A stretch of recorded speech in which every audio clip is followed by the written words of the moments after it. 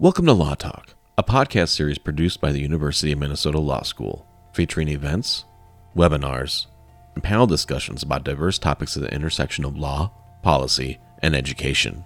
This episode, Horizontal Federalism and Contemporary Constitutional Controversies, examines the equal powers given to states through the U.S. Constitution and what happens when a state enacts policy that has consequences beyond its borders. This entails understanding the legal boundaries of state-to-state borders and how they intersect with each other. Professor Alan Erbsen explores how the Supreme Court itself has struggled with establishing legal doctrine regarding how one state's laws may put restraints on neighboring states, and the roots for this instability in modern doctrine are embedded in the U.S. Constitution's design. This lecture is a part of the Popham, Hayek, Snowbridge, Lindquist, and Venom Professor of Law Appointment Lecture. A video replay of the entire event is available on the Minnesota Law YouTube channel.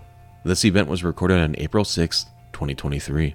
Subscribe to the Minnesota Law podcast feed on Apple Podcast, Spotify, Stitcher, SoundCloud, or via your preferred podcast application by searching University of Minnesota Law School for more Law Talk episodes, as well as other podcast content produced by Minnesota Law. Since this is a chair lecture, I thought it would be interesting to discuss a few big picture ideas which have permeated my scholarship since I arrived at the law school in 2005, rather than the nuances of one specific article or one specific doctrinal area. So I'll be focusing on a topic that is fascinating from an intellectual perspective, mysterious from a doctrinal perspective, and extremely important from a practical perspective. And that topic is federalism. But it's not the aspect of federalism that most lawyers think about when they hear that word. When lawyers think about the word federalism, they tend to envision the relationship between the national and state governments.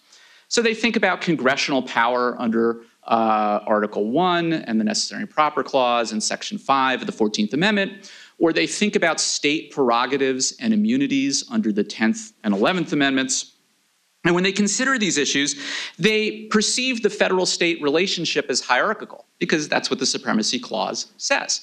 And as a result of that hierarchy, the term that's often used to describe federal-state relationships is vertical federalism. Now, the concept of verticality is a little bit misleading because states are not subordinate to the federal government across the board, but it's a useful framing device as long as we don't put too much weight on it. But I'm not going to focus on vertical federalism today. Instead, I'm going to focus on the often overlooked horizontal dimension of federalism that describes interstate relations in a federal system. And horizontal federalism problems arise because of two features of the Constitution that we tend not to think about, but that are extremely important. The first is that all states are equal, and the second is that there's no rule for allocating power between them, or at least no clear rule. So let's start with equality. All 50 states have the same status under the Constitution. They have the same powers. We don't say that Minnesota is more state-like than North Dakota because Minnesota is more populous. Anything that North Dakota can do, Minnesota can do. Anything that Minnesota can't do, North Dakota can't do. They're equal. They have the same status. And because of that equality, they exist on the same plane of authority. And that's why we describe interstate relations as being horizontal as opposed to federal-state relations, which are vertical. Now, recognizing that states have equal power requires us to think about how to allocate decision-making authority and regulatory authority between them. And the Constitution is remarkably vague with respect to allocation. So think about the 10th Amendment, which is an important source of guidance about state authority. The 10th Amendment says that powers not allocated to the national government are reserved to the people and to, quote, the states respectively. But the states respectively often do not respect each other. And when they don't respect each other, there has to be some rule for resolving disputes. So if one state enacts a regulation that has spillover effects in another state, or if two states regulate the same subject or the same person in inconsistent ways, there's going to be friction between the states. And there has to be some mechanism for resolving that friction. There has to be some institution that can say, this state has power, this state doesn't. Or when there is a clash between state positions, one side prevails over the other. But the Constitution offers practically no guidance on how to resolve those kinds of disputes. So that void, that lack of guidance, is the focus of my scholarship. Essentially, I begin where vertical federalism inquiries end. So analysis of vertical federalism asks the question, can states exercise power X? I ask a different question, the follow-up question. If states in the aggregate can exercise power X, how do we decide which states can exercise that power in particular circumstances? And that's a question that's guided several of my articles. And I won't go through each article here. Instead, I want to highlight some of the central insights of my scholarship. So the remainder of the talk will have three components: an abstract discussion, a concrete illustration, and some observations why all of this matters. So first, I'll outline the abstract framework I developed for analyzing horizontal federalism problems. Then I'll discuss a hypothetical scenario which gives you a concrete illustration of how this framework operates in practice. And finally, I'll explain why the framework can be helpful for understanding issues that are currently pending before the US Supreme Court or that will soon be at the court's doorstep. So the framework that I developed began with a question that guided my research. So this was the original question. How does the existence of multiple states with equivalent powers limit the authority of each state when more than one has a plausible entitlement to act? Right? That's a big picture question that you don't see asked very often, but it spins out in all sorts of interesting directions in a wide variety of contexts. And I approach that question differently than most courts and scholars. So conventional accounts of horizontal federalism tend to focus on specific constitutional provisions or on specific fields of law. So a court might simplify an issue by positing, this is a due process problem, or a full faith and credit problem, or a commerce clause problem, or a privileges and immunities problem. And by pigeonholing the problem into that narrow category, much complexity is removed and we can focus on a specific subset of doctrinal tools. And courts can further simplify by subdividing different doctrinal problems by the substantive area in which they manifest. So a court might say, well, we have one body of due process doctrine for personal jurisdiction, and another body of due process doctrine for choice of law, and another body of due process doctrine for assessing the constitutionality of state taxes.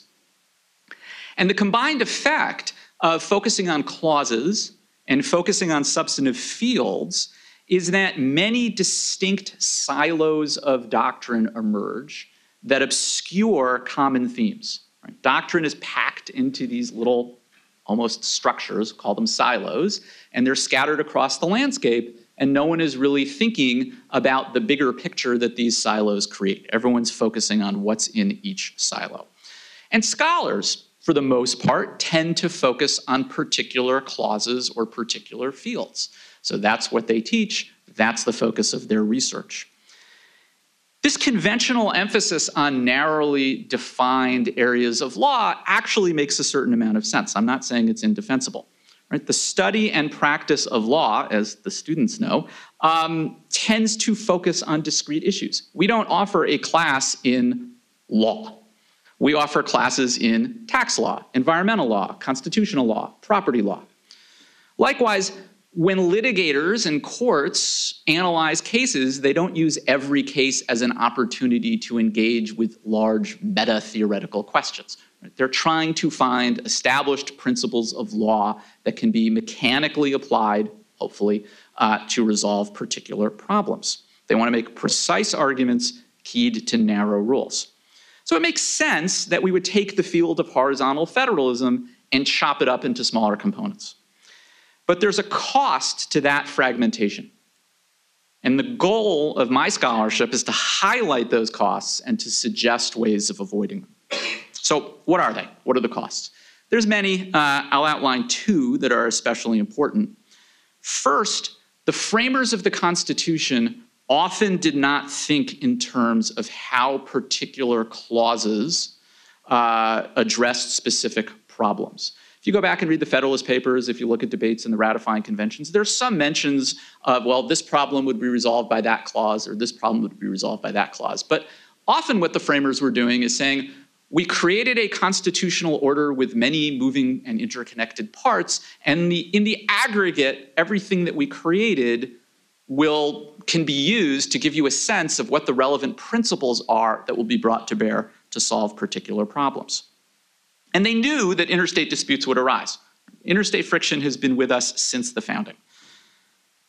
So the framers' emphasis on the big picture means that modern fragmentation of jurisprudence into silos, into sort of little McNuggets of law, obscures the full implications of the Constitution's design. We're not bringing all of the resources to bear that we could. Second problem is that fragmenting doctrine into silos obscures patterns that connect ostensibly distinct problems. So as I'll explain in a moment, many horizontal federalism problems have a similar structure. And that similar structure suggests the possibility of common cross-cutting solutions.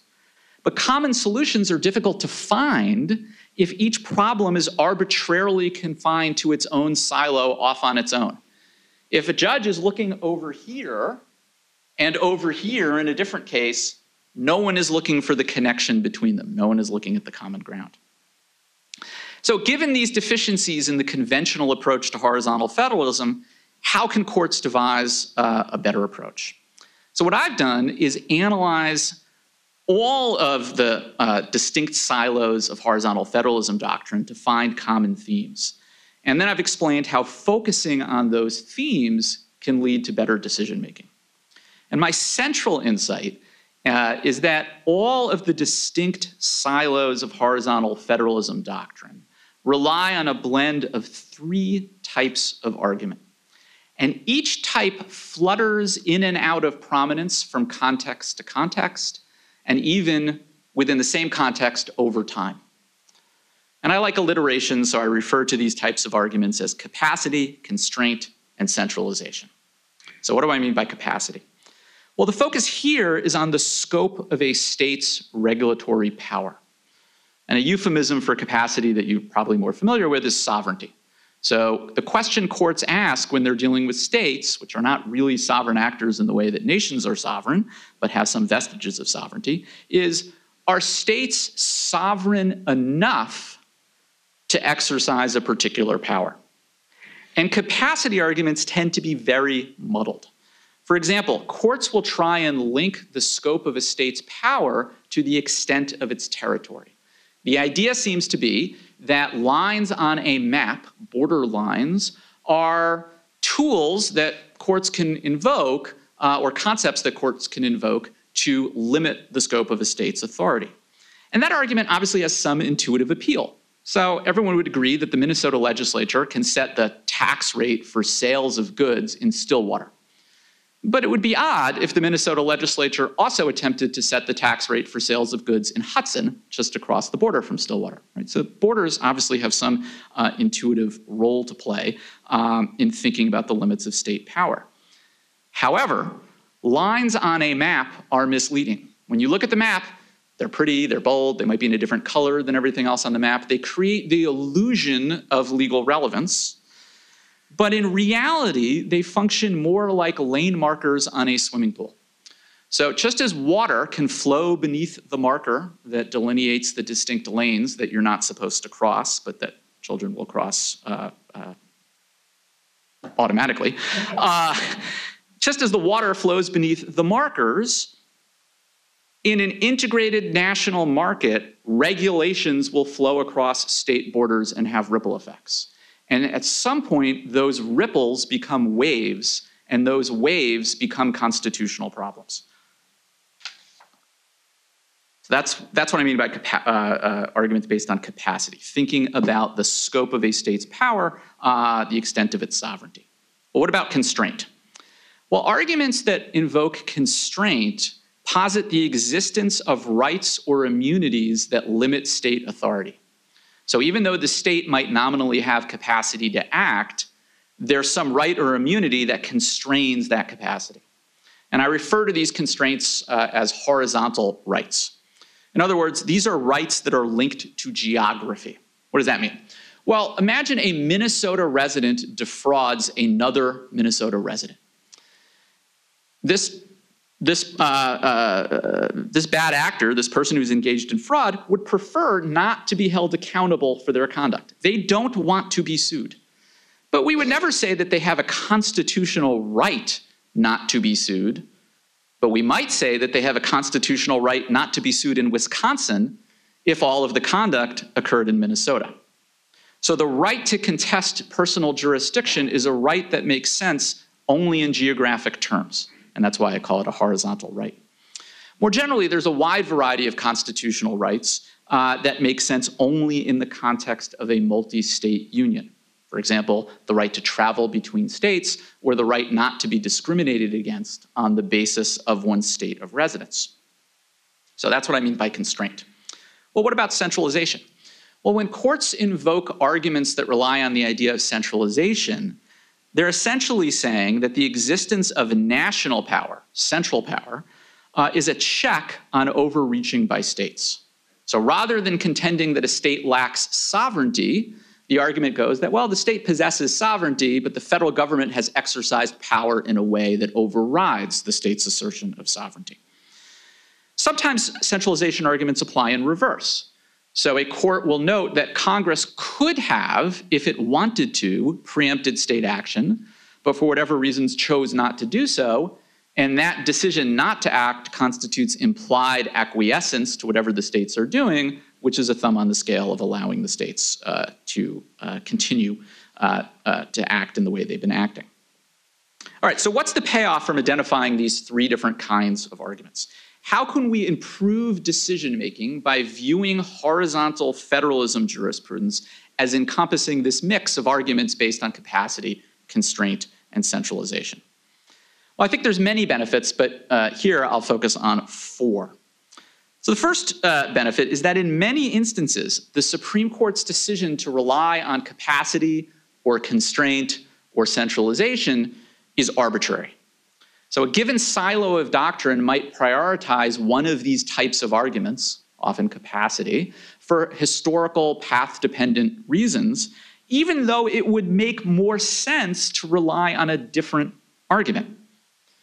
So one of the insights of my approach to horizontal federalism is that a lot of the doctrinal incoherence that scholars complain about when they analyze leading Supreme Court cases can be explained as stemming from a poor fit between the relevant constitutional values that should animate resolution of a particular question and the form of argument on which the court is relying.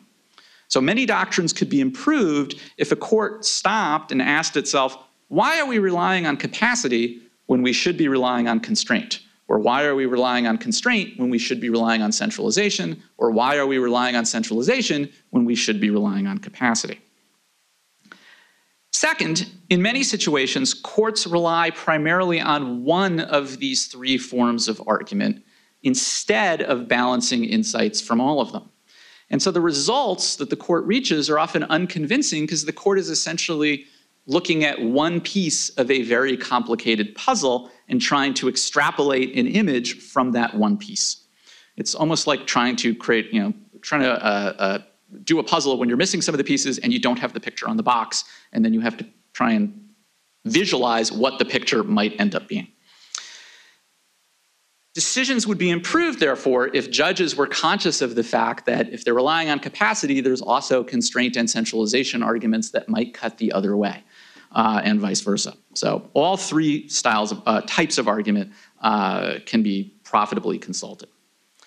Third, in some situations, courts fail to rely on any of the three forms of arguments that commonly appear. So these cases have an I know it when I see it approach to horizontal federalism problems that is extremely malleable. And so the benefit of recognizing that in most situations courts rely on some combination of capacity, constraint, and centralization is you become attuned to the fact that in a particular case, the court is relying on none of these things, or at least not relying on any of them in a way that articulates a clearly discernible principle. So one can find a lack of rigor in judicial decision-making if one knows what to look for. Finally, distilling complex problems into these three basic building blocks creates opportunities for comparing different areas of law. For example, suppose that there are 5 silos of doctrine that all rely on the idea that states have a limited capacity to act. One thing that we can do is look at each of those silos, look to see how the court employs the doctrine, and ask, is the court being consistent? Is the court saying something about state sovereignty in one context that differs from what it's saying about state sovereignty in another context? And would there be any value in clearing up that or cleaning up that inconsistency? And so that could lead to merging several distinct fields of law into one, or taking multiple tests and combining them in some way that produces more defensible results. So these 4 benefits of my framework may seem clear, but the discussion at this point has been abstract. So let me give you a concrete hypothetical scenario that illustrates the potential value of taking my approach to horizontal federalism problems. So suppose that the Minnesota legislature is concerned about the favorite object of law professors, the widget. So I have never seen a widget, never laid eyes on one, but I discuss them extensively in class. And you probably all have an idea of what a widget looks like. So assume that Minnesota lacks a domestic widget industry, but there are manufacturers of widgets elsewhere in the United States who sell them over the internet nationwide, including to consumers in Minnesota. These sales create at least 3 problems that the Minnesota legislature wants to address. First, widgets are dangerous. So Minnesota consumers are being injured by poorly made widgets. Second, widgets are produced in factories that emit toxic substances, which can be a harm to Minnesotans depending on where the factory is, or just a harm generally. And third, many widget sellers are not collecting and remitting sales taxes to the state of Minnesota. So Minnesota cares about safety, it cares about emissions, and it cares about taxes. And to address these concerns, the Minnesota legislature enacts a statute that has 4 key sections. Section 1 allows Minnesota consumers to sue widget manufacturers under Minnesota's common law of products liability.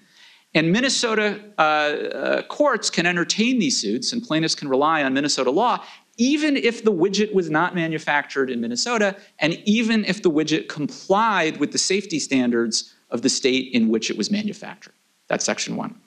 Section 2 prohibits retailers from selling widgets in Minnesota that were manufactured in factories that produce toxic emissions, that don't comply with a specified set of emission standards. Section 3 compels out-of-state widget sellers to collect and remit Minnesota sales taxes, and Section 4 subjects defendants in suits under Sections 1 to 3 to personal jurisdiction in Minnesota courts. So to summarize, the statute addresses choice of law, it addresses emission standards, it addresses tax collection, and it addresses personal jurisdiction. So why is this hypothetical statute interesting? What can we learn from it? Well, it's interesting because the framework that courts would use to analyze this statute is different from the framework that I think is necessary to draw convincing conclusions about the scope of state power. So courts would view this statute as implicating 4 distinct constitutional problems. And those problems would be governed by 4 distinct silos of doctrine. So one silo considers choice of law under the due process and full faith and credit clauses. Another silo considers the dormant commerce clause implications of regulating emissions at out-of-state factories. Another silo focuses on interstate taxation under the dormant commerce clause and the due process clause. And another silo focuses on personal jurisdiction under the due process clause. So courts would say we have one statute, 4 problems, we're going to have 4 parts to our opinion, looking at 4 completely different areas of law. But at a higher level of abstraction, there is only one issue. We can't see it because it's cloaked in different disguises, but if we peel away the disguises, we will find one common problem. All 4 sections of the statute can presume that Minnesota can reach out beyond its borders to assert power over non-residents whose conduct affects Minnesota. And all 4 sections presume that Minnesota's interest in reaching out overrides the conflicting interests of other states. And all 4 sections presume that Minnesota's interests override the interests of individuals or entities that are affected by these regulations. And just as all 4 sections rely on similar presumptions, objections to these 4 sections all reduce to a single assertion. The assertion is that Minnesota has exceeded its authority as a co-equal state in the federal system. We can frame that objection in several ways, but they all lead to the same conclusion. So entities challenging the statute can complain about the lack of Minnesota's lack of sovereignty, or they can complain about the violation of rights belonging to non-residents, or they can complain about disregard of federal preemption. In my parlance, they'd be raising arguments based on capacity, constraint, and centralization. But arguments based on sovereignty or rights or preemption are merely 3 paths to the same destination. And analyzing those paths require, no matter which path you take, you have to think about the way the Constitution balances state power, national power, and individual interests.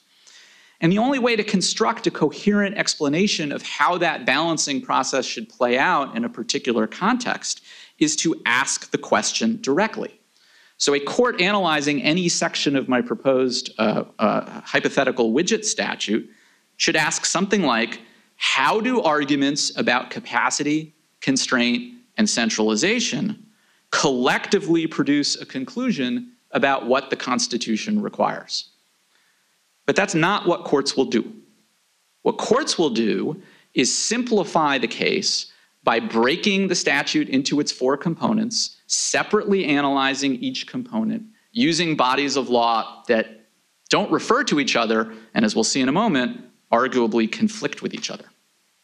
Now you might wonder, why is this silo approach so troubling? Maybe we should just trust courts to muddle through by relying on distinct areas of doctrine rather than some multi-factor open-ended test.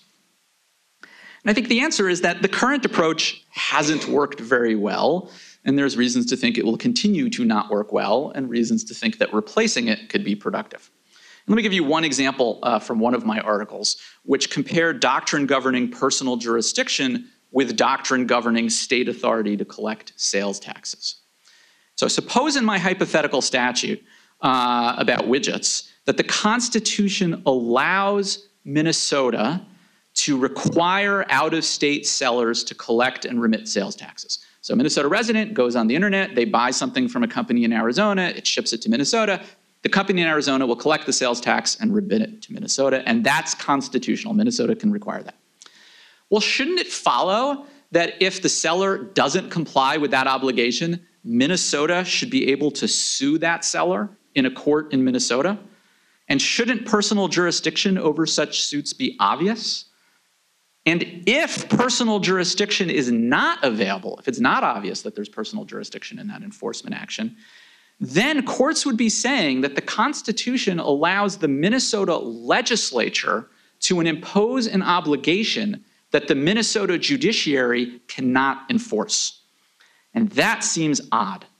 If sellers have enough contact with Minnesota to create a tax collection obligation, then they have enough contact with Minnesota to be held accountable for not complying with that obligation.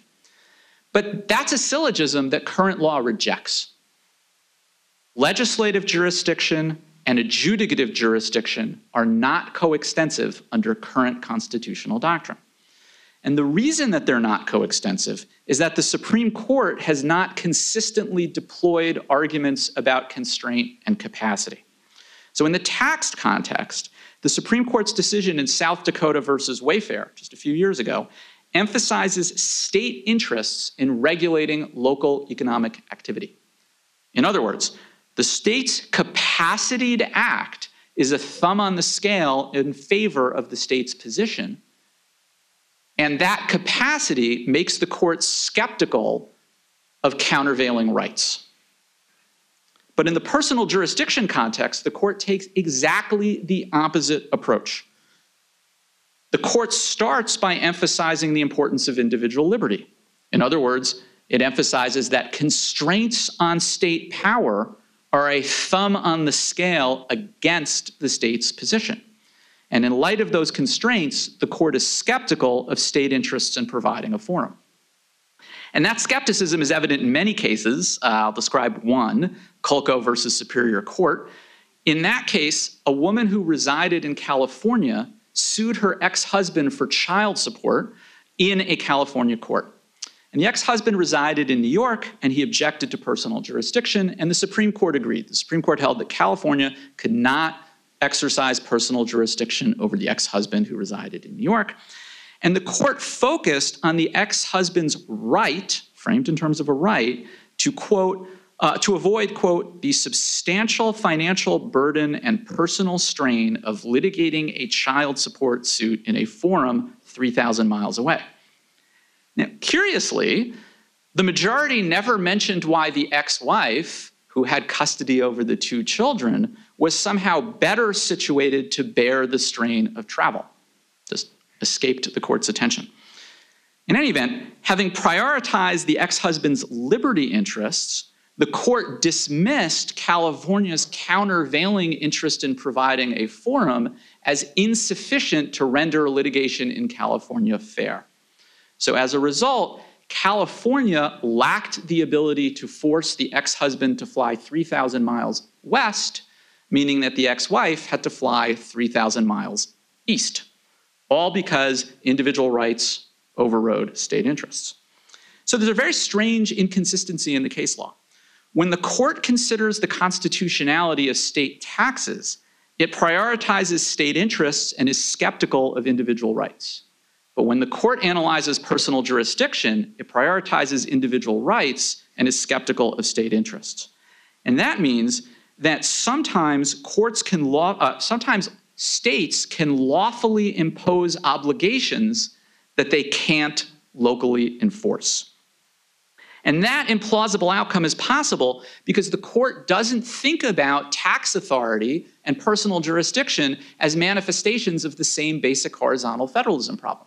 There are two distinct problems that have historically been treated differently, and they're governed by two distinct bodies of law that don't consult each other.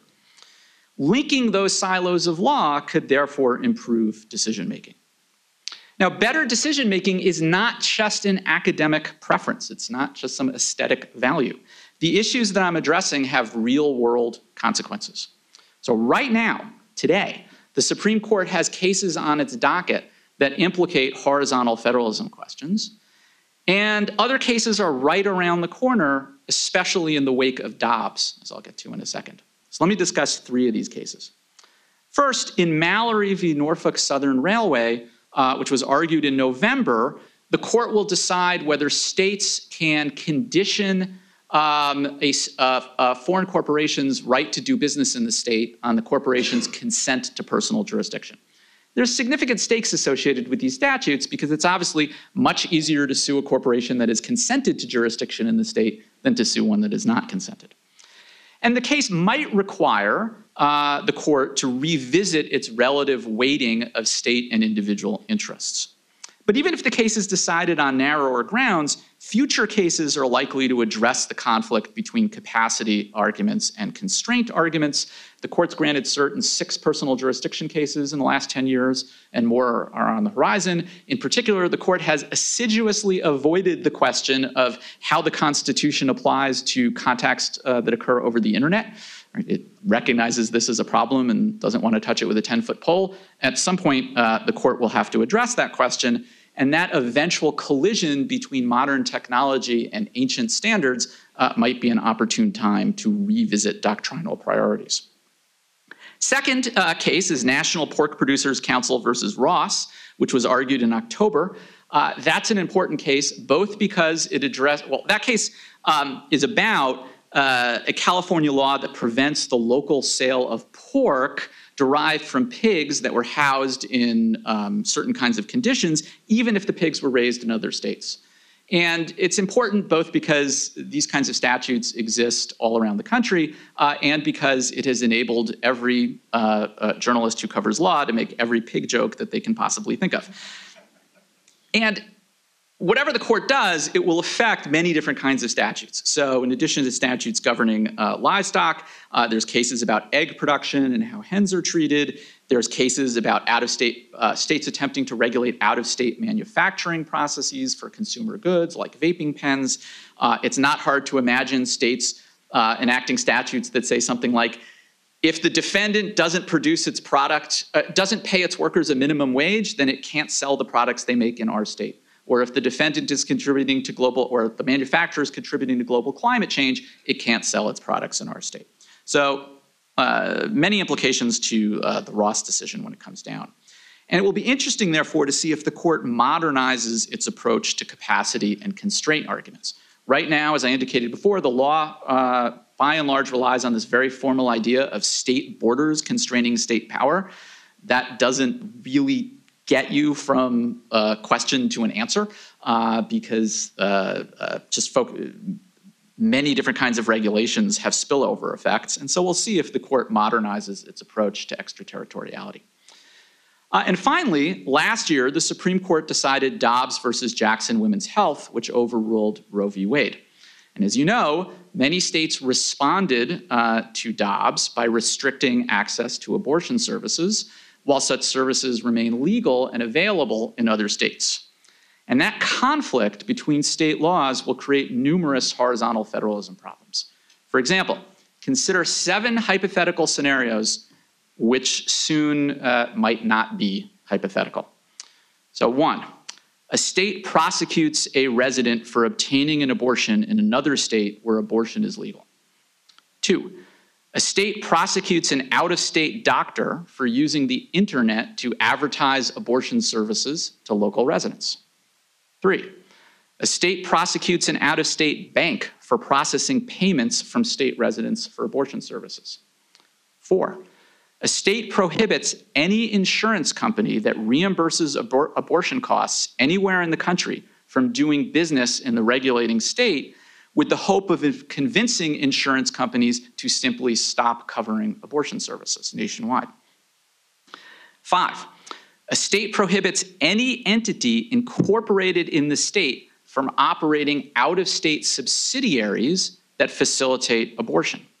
So, for example, a hospital system incorporated in a state where abortion is illegal would be unable to have a branch in another state that offers abortion services.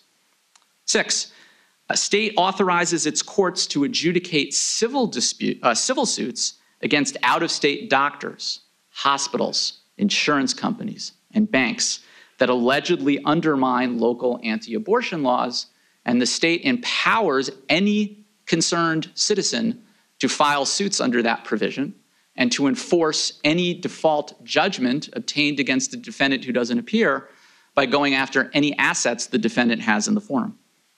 And 7th, a state bans the importation of medicine that is approved by the FDA, but that can be used to cause an abortion. All of these scenarios will raise at least 3 questions. Does the state have capacity to act? Does the targeted individual or entity have a right that constrains state capacity? And does federal law preempt state capacity? And the question of how to integrate capacity, constraint, and centralization arguments will therefore be critically important. Likewise, the ability of lawyers and judges to analogize these problems, in the 7 scenarios I outlined and more, to other kinds of horizontal federalism problems will also be critically important. Now, standing here today, I don't know how the court will approach these questions. But what I can say is that the existing silo-based approach to horizontal federalism that the judiciary employs is likely to be unhelpful and arbitrary. So with that glimpse of where we're heading, I hope you found this discussion of horizontal federalism interesting. I hope that you have some sense of how centralization, constraint, capacity arguments will play out in the future. And I appreciate you coming. Thank you for listening, and I very much look forward to your questions.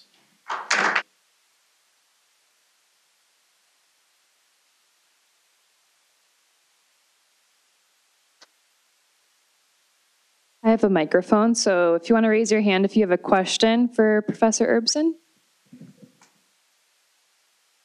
can start. So, generations of law students spend their time in first year learning some of the different silos that you're talking about.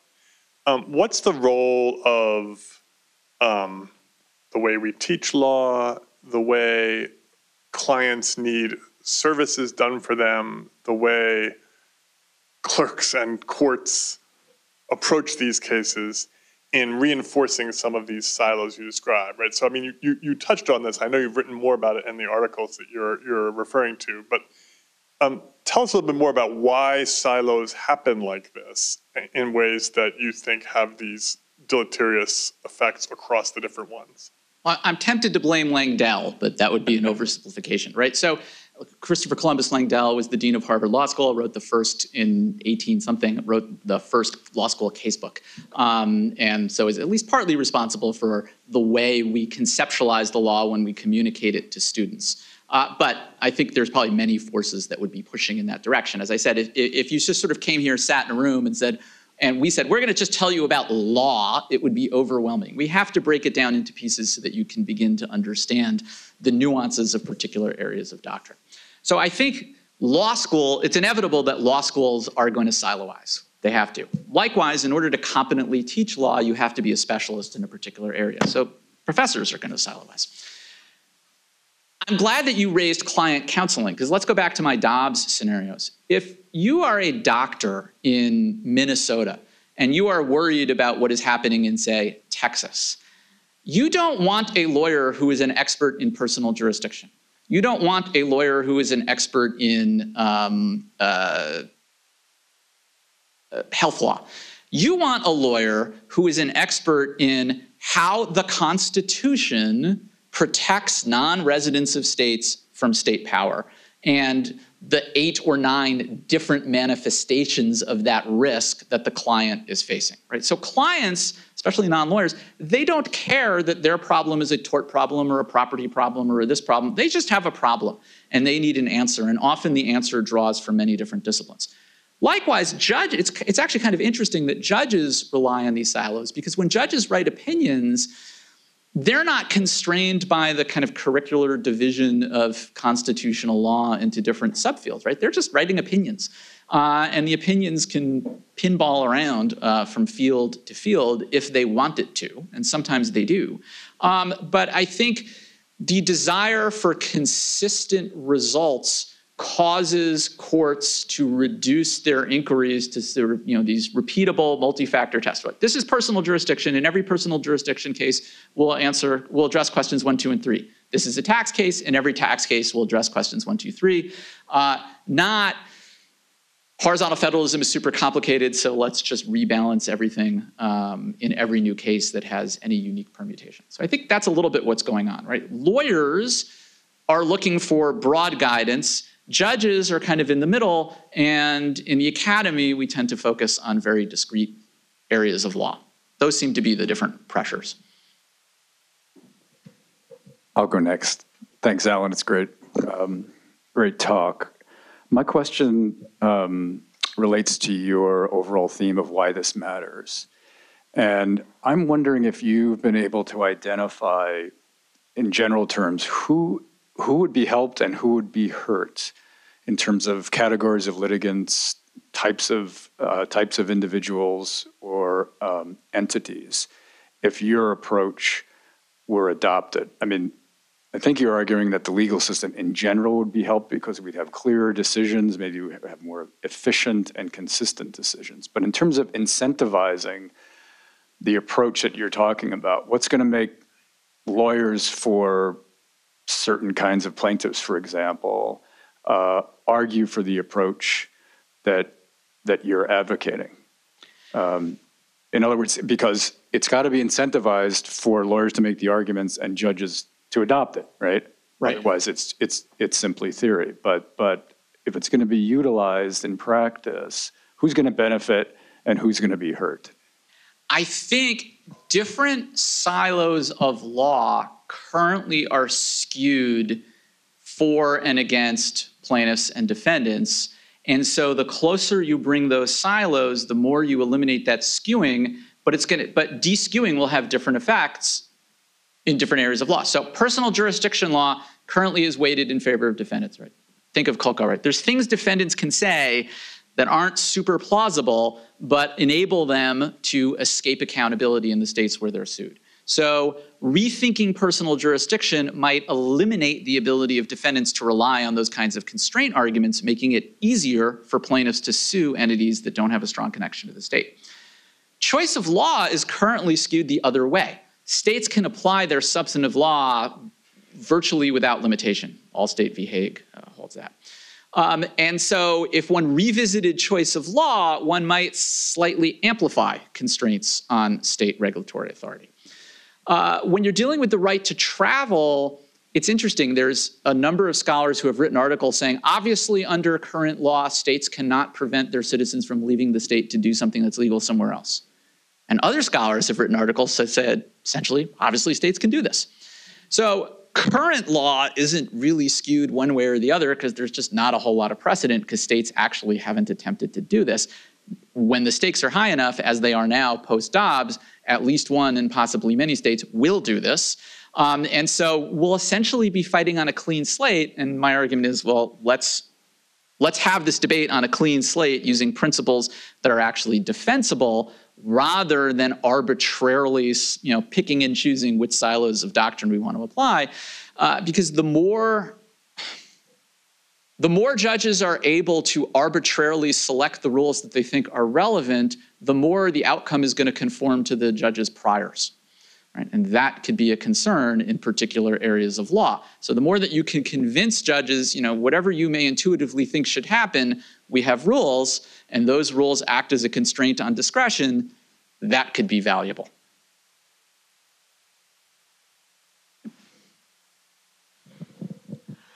Hi.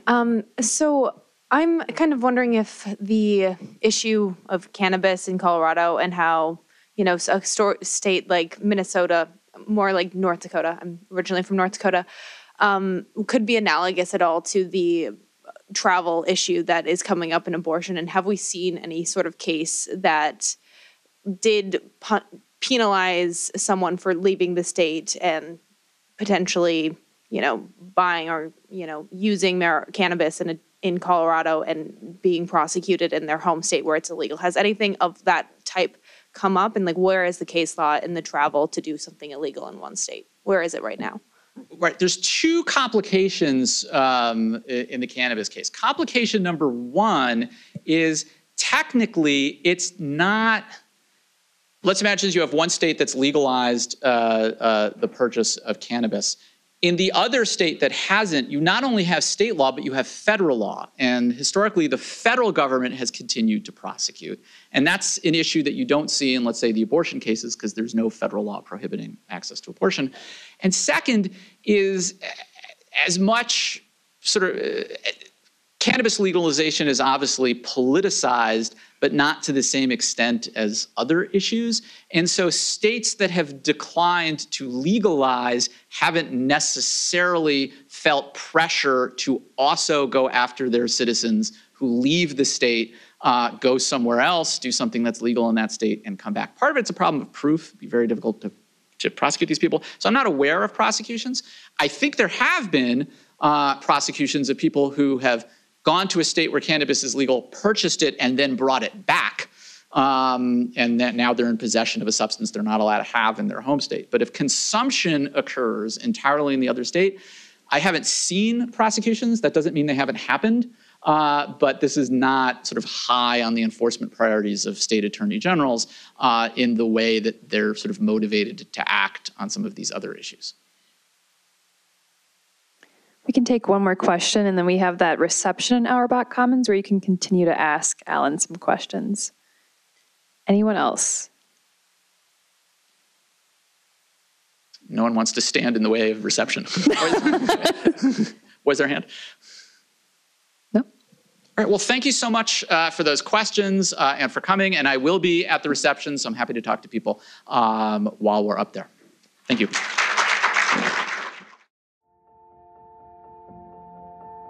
This podcast has been brought to you by the University of Minnesota Law School. Follow us on Twitter, Facebook, Instagram, and LinkedIn. And subscribe to our YouTube channel. for more Minnesota law stories, news, and information. To subscribe to the official Minnesota Law podcast channel, please visit soundcloud.com/Minnesota Law or find us on your preferred podcast network. The views expressed by the participants of this program are their own and do not represent the views of, nor are they endorsed by, the University of Minnesota or the University of Minnesota Law School. None of the content should be considered legal advice.